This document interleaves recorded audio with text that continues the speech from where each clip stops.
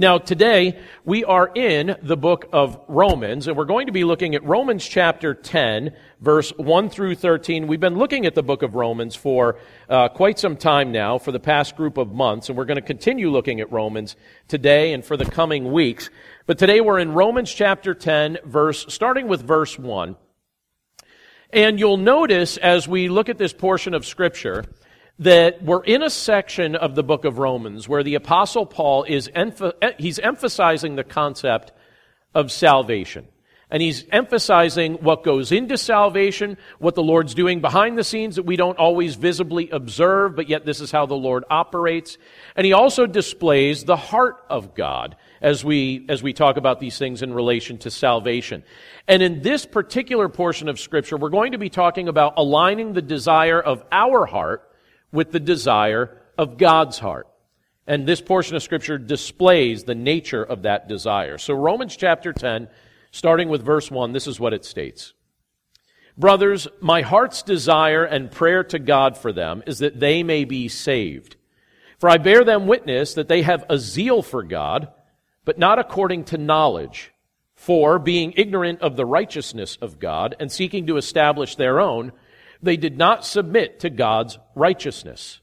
For Christ is the end of the law for righteousness to everyone who believes. For Moses writes about the righteousness that is based on the law, that the person who does the commandments shall live by them. But the righteousness based on faith says, do not say in your heart, who will ascend into heaven, that is, to bring Christ down, or who will descend into the abyss, that is, to bring Christ up from the dead. But what does it say? The word is near you, in your mouth and in your heart. That is, the word of faith that we proclaim. Because if you confess with your mouth that Jesus is Lord, and believe in your heart that God raised him from the dead, you will be saved. For with the heart one believes and is justified, and with the mouth one confesses and is saved. For the Scripture says, everyone who believes in him will not be put to shame. For there is no distinction between Jew and Greek, for the same Lord is Lord of all, bestowing his riches on all who call on him. For everyone who calls on the name of the Lord will be saved. Let's pray. Lord, thank you so much for the privilege to be able to look at your word together this morning. And thank you, Lord, for displaying the nature of your heart through the teaching that the Apostle Paul conveys here as your Holy Spirit inspired him to write these words down. And so, Father, we pray that as we look at this portion of your word today, that we would understand the nature of what it means to align our hearts with your heart, that your priorities would be the things that we prioritize, that your joy would be our joy, that your focus would be our focus. And we thank you, Lord, that you change our desires from what they naturally would have been, and you develop them to be desires that align with your loving heart. So we pray that that would be one of the things that we take from this portion of your word today, but we pray that you'd speak to our hearts and our minds now as we look at this portion of Scripture together, and we pray this all in Jesus' name. Amen. So as I mentioned, this week I had the privilege to be out in Wisconsin, and I've been out there several times during the course of my life, and one of the things that I noticed when I was out there years ago is that they have a restaurant that I really like to eat at. Now, I tend to find a favorite restaurant just about everywhere I go, and sometimes people make fun of me for that, but I think I just need to own it, that this is something that, some people get excited about a variety of things. I get excited about delicious food, okay?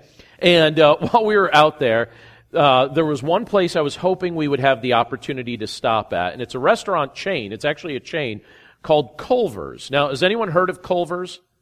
Okay, you've heard of Culver's. Anyone else? A few people have heard of Culver's. But it's primarily a Midwest thing that started to move into different areas. I know, Cam, they have the Culver's down in Florida now, right? Not too far from where you are. I know one time when we were in Tennessee, we found Culver's. But it actually started in Wisconsin. And I hope eventually it makes its way over here to Pennsylvania. But at Culver's, they have delicious things. So tell me if this sounds really good to you. They make very fresh burgers. So they take the meat and they press it and cook it right then and there. And then they also put some Wisconsin butter on it, and so they call it their butter burgers. And I don't know if that sounds good or bad to you, but I'm telling you, it's really good. It's really good. And then they have standard things like fries and other things on their menu, but they have delicious onion rings as well. But the highlight, if you're going to get a side with your butter burger, is Wisconsin cheese curds. They're deep-fried Wisconsin cheese curds. So there are these, like everyone's looking as if like this is another world. And I'm telling you, it's so good. So if you like something like a mozzarella stick, right? A cheese curd is like these, like these smaller pieces of cheese, and then they bread them, and then they deep-fry them, and they're so good. And they also have all sorts of ice creams on the menu, but it's not just ice cream, it's custard. So when you go and you get, water ice around here, and if you feel like splurging, you get the gelati and you enjoy the custard. Well, there, it's just straight up custard. Because everyone that walks in, I think they think you look too skinny. So we're going to give you a butter burger, we're going to give you fried cheese curds, and we're going to fill you up with custard. And you know what they call their shakes? They call their shakes the concrete mixer. It's called the concrete mixer. And I was like, this place is so wonderful, right? It's so wonderful. And one of the things I was really craving, but I didn't want to make a big deal about it because I was there with a group of guys and I knew that they'd probably bust on me for it. But I was craving one of their, I wanted to get a custard sundae. And it's not a complicated sundae that I get when I go there. I'll get just vanilla custard with hot caramel on it, and not just nuts, but they have cashews. You get cashews, whole cashews. It's not even the broken ones, right? And it's so good. And then the one night after I was teaching on Wednesday night, one of the guys said, hey, there's a Culver's here in Platteville, not too far away. Anyone want to go down there and grab some ice cream? AKA custard, right? Not just ice cream, custard. And I was like, I am in. I would like to go down and get custard. I know it's almost 10 p.m., but I would like to get a custard. I will sleep better with custard inside of me. Maybe. And whether I did or didn't. And while we were there, someone else said, hey, I got some cheese curds so we could dip it in the custard. Are you traumatized by this thought? We did it, and it was so good. And I remember that night just thinking, that was one of the main things I was hoping we were going to do on this trip. I'm sorry that I've turned you. See, you're only doing that. How East Coast of you guys, for real. Go out there and try it. I'm telling you it's good. All right? I'm telling you. Remember that I said it, and then repent of your disbelief. But it was really good. And I thought, all right, that was one of the things on my secret list of stuff I was desiring to experience when we went out there. But the truth is, so when you look at your life, and when I look at my life in general, there are things we crave, right? I crave certain things. You crave certain things. And some of our most significant cravings, they go much deeper than our desire to enjoy good food. Good food could be a craving, but our deepest cravings go much, much further beyond that.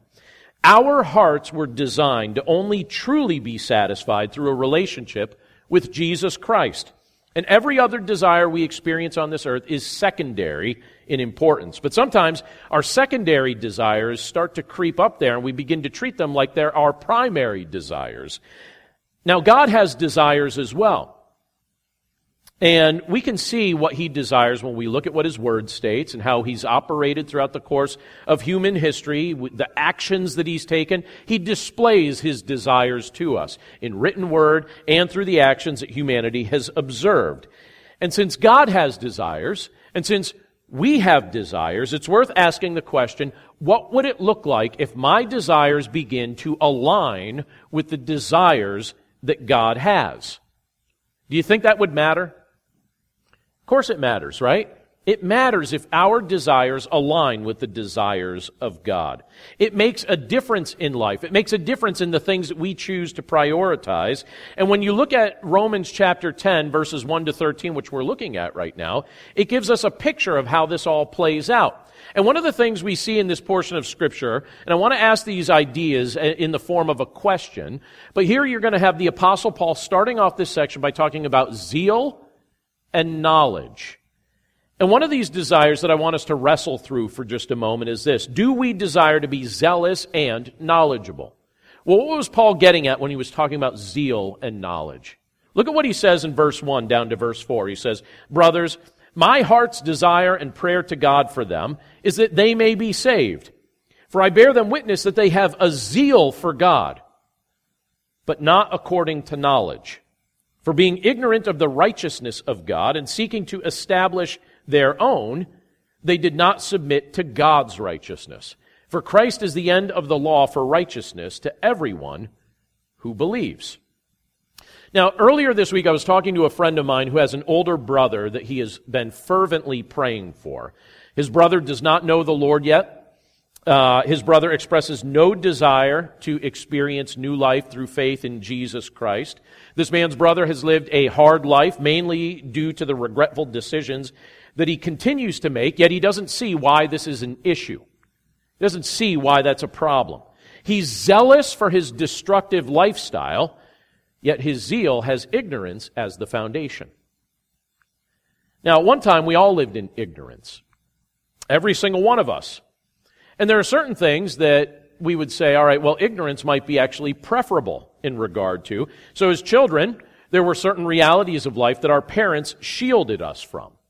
They purposely kept us ignorant of certain things until they felt we were ready to handle heavier truth. I will never forget, and this was very awkward and very difficult, but I will never forget driving in the car with several of my children when one of my children asked me to explain to them what abortion was. And I said, where are you hearing that? And they said, well, we hear that term used all the time. We hear it on the news. We hear it in all different spots. What does that mean? And when I had to explain to them that it was actually the violent taking of an infant before they were born, violent taking of an infant's life before they were born, you should have seen the faces of my children. They were shocked to think that that was something that anyone would even conceive to do. And there was a part of their innocence that they had enjoyed, but they weren't allowed to walk in ignorance anymore. And they were old enough to be able to hear these things and discuss these things, but it wasn't a pleasant conversation. And I think while it's possible to remain ignorant in a variety of areas, there is no greater tragedy than to remain spiritually ignorant. And that's what Paul's talking about in the opening verses of this chapter. He's talking about the danger that comes with spiritual ignorance. And Paul expresses the fact here that it was the desire of his heart to see his Jewish brothers and Jewish sisters saved through trusting in their Messiah, Jesus Christ. That's what he's talking about in these opening verses. He could see that his people were zealous for God, but their zeal was an uninformed zeal, and in some cases, a willfully ignorant zeal. Their zeal was not coupled with a true knowledge of the Word of God and a true understanding of God's redemptive plan for mankind. And so Paul described his people as being ignorant of the righteousness of God. That's how he speaks of his people in these opening verses. What does that mean? As he's talking about them being ignorant of the righteousness of God. Because he certainly was not saying that they were denying that God was righteous. They knew that God was righteous, and Paul knew that God was righteous, but rather, what he was explaining here was that they didn't understand the nature of God's righteousness, and they also didn't understand how they could personally obtain it. So they didn't understand the nature of God's righteousness. They didn't understand how they could personally obtain it. Instead, they were trying to establish a righteousness of their own through rules, through regulations, through laws and lists. Rules, regulations, laws, lists, trying to establish a righteousness of their own. But what they were failing to see was that true righteousness was fully available to them through belief, through trust, through faith in Jesus Christ.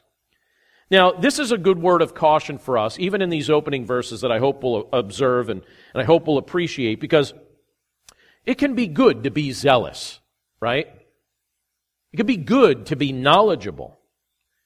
But it's best when our zeal is informed by a knowledge of God's Word. We want to be zealous, but we want to be knowledgeable as well. We want our zeal to be informed by a correct understanding, a knowledge of the Word of God. Since our behaviors are the fruit of our beliefs, we need to examine our beliefs. We need to hold our beliefs up to the light of God's Word so we won't spend our lives drifting further from the Lord while mistakenly convincing ourselves that we're moving in the right direction when we're actually moving further and further away from Him. And when our zeal isn't coupled with a faith in Jesus Christ, what we'll end up doing is the very thing that Paul was speaking about here in this portion of Scripture. We'll end up relying on our own efforts to try to impress God. We'll start keeping checklists of our own efforts, trying to impress God. That's what many people living during Paul's day were doing. They're trying to impress God. That's still an issue in our day as well. And so let me ask a follow-up question. Is it your desire to impress God through your physical exertion? Are you trying to impress God through your physical exertion? You realize that's a recipe to drive yourself crazy, right? But look at what Paul says in verse 5 down to verse 8. He says, "For Moses writes about the righteousness that is based on the law, that the person who does the commandments shall live by them. But the righteousness based on faith says, do not say in your heart, who will ascend into heaven, that is to bring Christ down, or who will descend into the abyss, that is to bring Christ up from the dead. But what does it say? The word is near you, in your mouth and in your heart. That is the word of faith that we proclaim." Now, I was entertained recently by something that my kids told me that they remembered about from when they were little. Something that took place when they were little. At one point, I think what was happening is we were moving the furniture in our basement. And we were putting it in a different spot, putting it in a different arrangement. And at one point, when I was moving the couch, I was holding up one end of the couch just with one arm. And I was holding it in place until I noticed that my little children, and they were little at the time, were looking in amazement at what was taking place. And I'm like, "What?" And they're like, "You're holding up the couch with one arm." I was like, yes, I am.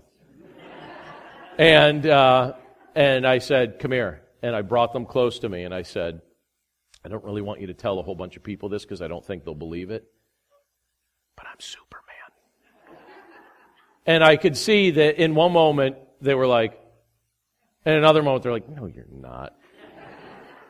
But I was trying to convince them that I was, because they seemed impressed that I was holding the couch in place with one arm. And then I tried to be really clever and switch it and make it so with just two fingers, I was holding it. I'm like, "See, kids, I could even do it this way." Okay, you've seen enough. I don't want other people to know the secret, And they looked at that, and in that moment, I was trying to impress them while I was also trying to entertain myself. This is pretty much the story of every day of my life since they were born. Now, God certainly impresses us, but do we have the ability to impress Him? Can something I do or something you do impress God? Is there anything that you or I could do who could truly anything that you or I could do that would truly impress the one who spoke the universe into existence and sustains all creation by His powerful word? Is there anything that we could know that would impress our all-knowing Creator? Is there any place we could go that would impress our omnipresent Creator? Is there anything like that we could do physically that would impress Him? No, there's not. It's not impressed by any act of physical exertion that you or I would engage in. Yet acting as if impressing God through acts of self-denial and list-keeping and physical exertion would matter. The people that Paul was addressing here in this portion of Scripture, he was basically saying, these are your primary spiritual objectives, aren't they? You're trying to impress God through acts of self-denial and list-keeping and physical exertion and things of that nature. And the reason they were doing that was because they did not understand the nature of God's gift of salvation. They didn't understand it.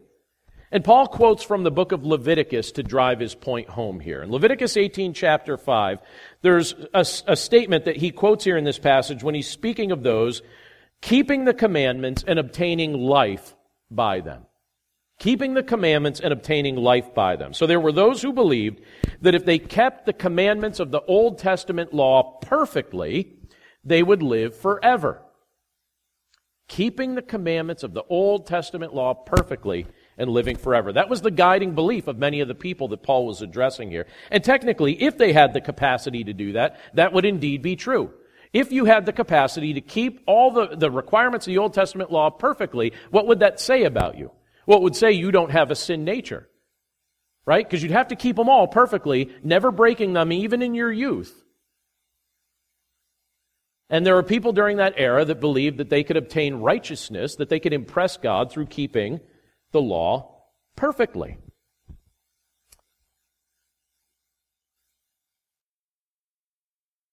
But they were ignorant of the fact that no human being has that capacity. No mere human has the capacity to do something of that nature. And so you have the Apostle Paul, he tries to draw this out. Have you noticed how sometimes he uses broad statements and hyperbole to show how absurd some of the things that we as human beings tend to believe might be? He makes reference here to two impossibly impressive acts of physical exertion when he speaks about those who wanted to impress God through acts of their flesh. And he spoke of someone going up to heaven to bring Christ down and someone descending into the realm of the abyss to bring Christ up from the dead. But again, no man could accomplish those tasks. God the Father is the one who sent Jesus to this earth, and it was God who raised Christ from the dead. So even these acts of exertion would not have impressed God, because this is something miraculous that only God himself can accomplish. But rather, we're reminded here that righteousness can only be obtained one way, and that's through faith in Jesus Christ. And it's always been faith that pleased God. That's what pleases God. You're not going to impress God through your acts of physical exertion or keeping some sort of arbitrary list that you determine has value. It's faith that pleases God. I like what it tells us in Hebrews chapter 11, verse 6. But there it says this, and without faith it is impossible to please Him. For whoever would draw near to God must believe that He exists and that He rewards those who seek Him. Without faith, it is impossible to please Him. So acts of exertion do not impress God.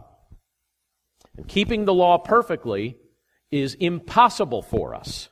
In fact, it was Christ's mission when He came to this earth to keep the law for us so that we could be made righteous, not based on our works, but based on His works and His nature. We could be made righteous through faith in Him. We're not made righteous through the impossible task of impressing God through keeping a law that we have broken regularly and repeatedly all throughout the course of our life. But Christ came to this earth, and He kept the law perfectly for us. And through faith in Jesus Christ, we are made righteous. We are declared righteous in the eyes of God. So if we can't impress God enough to save us through what we're doing, is there some other way? See Paul kind of building up to this and stressing this over and over. How should we desire to experience salvation, a clear conscience, and a right relationship with our Creator? How is that facilitated? How can we experience salvation, a clear conscience, and a right relationship with our Creator? Well, the Scripture invites us to ask this question. How do you desire to be saved? And look at how this section concludes when you look at verse 9. It says, because if you confess with your mouth that Jesus is Lord, and believe in your heart that God raised Him from the dead, you will be saved. For with the heart one believes and is justified, and with the mouth one confesses and is saved. For the Scripture says, everyone who believes in Him will not be put to shame. For there is no distinction between Jew and Greek. For the same Lord is Lord of all, bestowing His riches on all who call on Him. For everyone who calls on the name of the Lord will be saved. Isn't that a beautiful portion of Scripture? Anyone here have that portion committed to memory? At least a portion of it? Some of you? It's a good one to remember. This is a passage of Scripture that contains a group of verses that would be wise for all Christians to be familiar with. And it's not only wise for us to be familiar with the content of these verses, but I'd also encourage you to be familiar with the location of these verses in Scripture. Remind yourself that in Romans 10, verses 9 and 10, it explains this facet of salvation. It boils it down into a statement or two. Because there's going to be people that you come across that are going to need to hear this information. And wouldn't it be nice if you could show them directly that it's not just your opinion, but it's actually what the Scripture teaches? And you'd open up your Bible right there to Romans chapter 10, verses 9 and 10, and say, this is what it says. This is what we're told. the essence of how we can receive the hope of true life, and the essence of how we can receive the gift of true rest from trying to earn the love of God is found right here in this passage of Scripture. And again, in Romans 10:9, we're told that if you confess with your mouth that Jesus is Lord and believe in your heart that God raised him from the dead, you will be saved. Now, please notice the words that the Apostle Paul chooses to use in this passage, because what he's doing is he's echoing what Jesus taught in Matthew chapter 12, verse 34. In Matthew 12, verse 34, Jesus said this. He said, "For out of the abundance of the heart, the mouth speaks." For out of the abundance of the heart, the mouth speaks. So the confession of our lips, what it's going to do is it's going to reveal the faith that's present in our hearts. And when we confess our belief that Jesus is Lord, we're also demonstrating our belief that He lives. We're also demonstrating our belief that He was raised from death. And if we truly have faith in Jesus, what the Scripture is telling us is that we will be saved. Again, not through acts of exertion, not through heritage, but through faith in Jesus Christ, our Savior. We truly have faith in Jesus, we will be saved. Now think about the ramifications of that salvation even further. Because we'd be correct just stating that, but consider what that means. In addition to being saved, what does that mean? It's telling us that if we truly have faith in Jesus Christ, we will also be able to walk away from the false belief of faith in our efforts. If I believe that Jesus has done this work for me, then I don't have to rely on myself. I don't have to preach a message to my heart that is dependent on my works, a message that results in me thinking God loves me more if I have a good day and that God hates me if I have a bad day. And it turns a relationship with God into this idea of it being very conditional in nature, very temperamental, that God loves me on my best days and hates me on my worst days, and so I hope I die on a good day because I want to be saved. And that's really just a faith in our own works. It's a faith in our own exertion. It's a faith in our own efforts. And it's a great way to crush your spirit. It's a great way to crush your heart because it's a false belief. Scripture tells us that faith in Jesus results in salvation, not faith in ourselves, not faith in our efforts. Again, if we truly have faith in Jesus, we can also find rest. Rest for our souls, rest for our minds. I think when I go through seasons of anxiety, you know what I've discovered as a pattern in my life? I am not immune from anxiety. And I'm certain that everyone in this room, to one degree or another, has wrestled with anxious moments. And this is the pattern I've noticed every time I've gone through an anxious spell.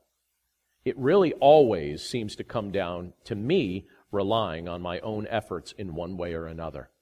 Where I'm thinking I have to either control something or succeed at something or whatever it may be. And then I get to a point where I'm like, I'm not going to be able to do that as well as I think I need to do that.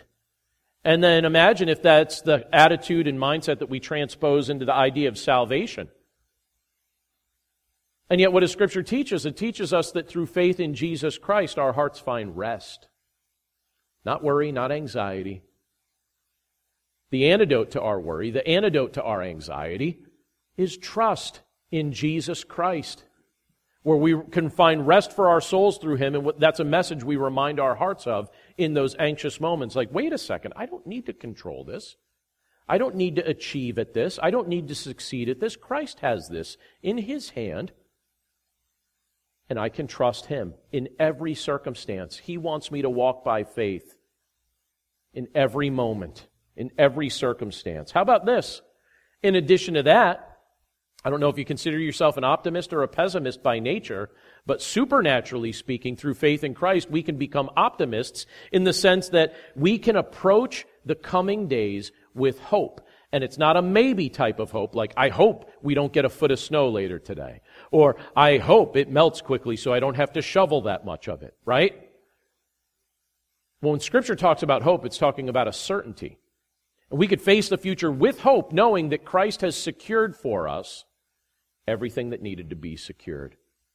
And no matter what circumstance we may go through right now, we can always approach it with the mindset that this is only for a moment. It's only for a season. It will not last. I have hope that there's something better beyond this. This is all the fruit of genuinely trusting in Jesus Christ and confessing Him as Lord, believing in Him in our hearts. And Paul here tells us that everyone who calls on the name of Jesus will be saved, whether your background is Jewish or Gentile, slave or free, educated or uneducated. What he's saying is true life will be yours through Jesus Christ if you call on Him with genuine faith. And we've been talking about this idea of, okay, what does it look like for the desires of my heart to align with the desire of God's heart? Well, the desire of God's heart is what? That people experience this gift of salvation and that they walk through this life as those who have been redeemed. I don't know if you're familiar with Joe Stoll. He did a lot of writing. He did a lot of speaking and preaching. He said something interesting years ago about the heart that I want to read for us as we finish up this morning. He says this, heart is used in Scripture as the most comprehensive term for the authentic person. It's a part of our being where we desire, deliberate, and decide.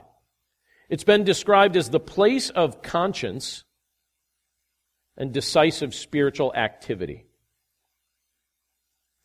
The comprehensive term for a person as a whole, his feelings, desires, passions, thought, understanding, and will, and the center of a person, the place to which God turns. Now, throughout the book of Romans, God's been showing us that the desire of His heart is the salvation of those who are lost. Particularly in chapter 9 and chapter 10, and even as we get into chapter 11, we'll see this stated different ways, but it's the same message, just shown to us from different angles, that God desires to see the lost saved. And as those who have received His gift of salvation, what He's doing is He's inviting us to align the desires of our hearts with His desire. Can you sense as you walk with the Lord that He's fanning the flame of His desires within your heart? You know, Scripture tells us that the Lord desires, that He delights to give us the desire of His heart, or the desire of our heart. You ever hear that Scripture? You know, the Lord delights to give us the desire of our hearts. And sometimes people misinterpret that to say, I think God wants to give me whatever I want. And what we end up discovering is, no, what God wants to do is align your desires with His desires so that you want the same thing as He does. And that's what this Scripture is talking about. Fanning the flame of that we start to desire the same thing that God desires. Final question as we finish up this morning, and I want to show you one more slide. Somewhere along the way, the Lord's going to put you in the context where someone's going to need this hope explained to them. And just some food for thought. As the Lord's been fanning the flame of your desires becoming aligned with His desires in your heart, are you prepared to share that kind of hope, your understanding of the heart of God, with someone when the Lord grants you the opportunity to do that? Can I show you a highlight of some of the scriptures that we've already seen as we've been working our way through Romans that can help you to do that? Probably wouldn't be a bad idea to take a shot of this with your phone. But it says this in Romans chapter 3, verse 23, it says, "For all have sinned and fall short of the glory of God." Reminding us that by nature we're all sinners. We've all fallen short of the glory of God. And then when we got into chapter 6, verse 23, it reminded us that it says, "For the wages of sin is death, but the free gift of God is eternal life in Christ Jesus our Lord." What we earned was death, but Christ gives us eternal life as a gift. We jump back a chapter to Romans 5:8. It says, "But God shows His love for us in that while we were still sinners, Christ died for us." And then what we looked at today in Romans 10:9 and 10, it says, "Because if you confess with your mouth that Jesus is Lord and believe in your heart that God raised Him from the dead, you will be saved. For with the heart one believes and is justified, and with the mouth one confesses and is saved." Don't be surprised when the Lord brings someone along your path, or many someones along your path, that need to hear that explained to them. And as we've been working our way through Romans, the Apostle Paul has given us a succinct and methodical understanding of the work that God's doing and the need for Him to do that work. Let's pray. Lord, thank you so much for your word and for the privilege that it is to be able to look at your word today and meditate on these concepts and meditate on these ideas. And Father, we're grateful for the fact that when we look at a portion of Scripture like this, we learn more about the nature of your desire. It's your desire to see the lost rescued and redeemed. It's your desire that Jews and Gentiles experience the gift of salvation. But you've made it abundantly clear to us that we're not going to earn it. We're not going to deserve it. It's not going to be through some act of physical exertion. It's not going to be through some checklist that we keep to impress you that's going to result in us experiencing salvation. Because salvation is a gift. It's a gift that was secured through the work of your Son, Jesus Christ, and then given to us as a blessing as we trust in Him.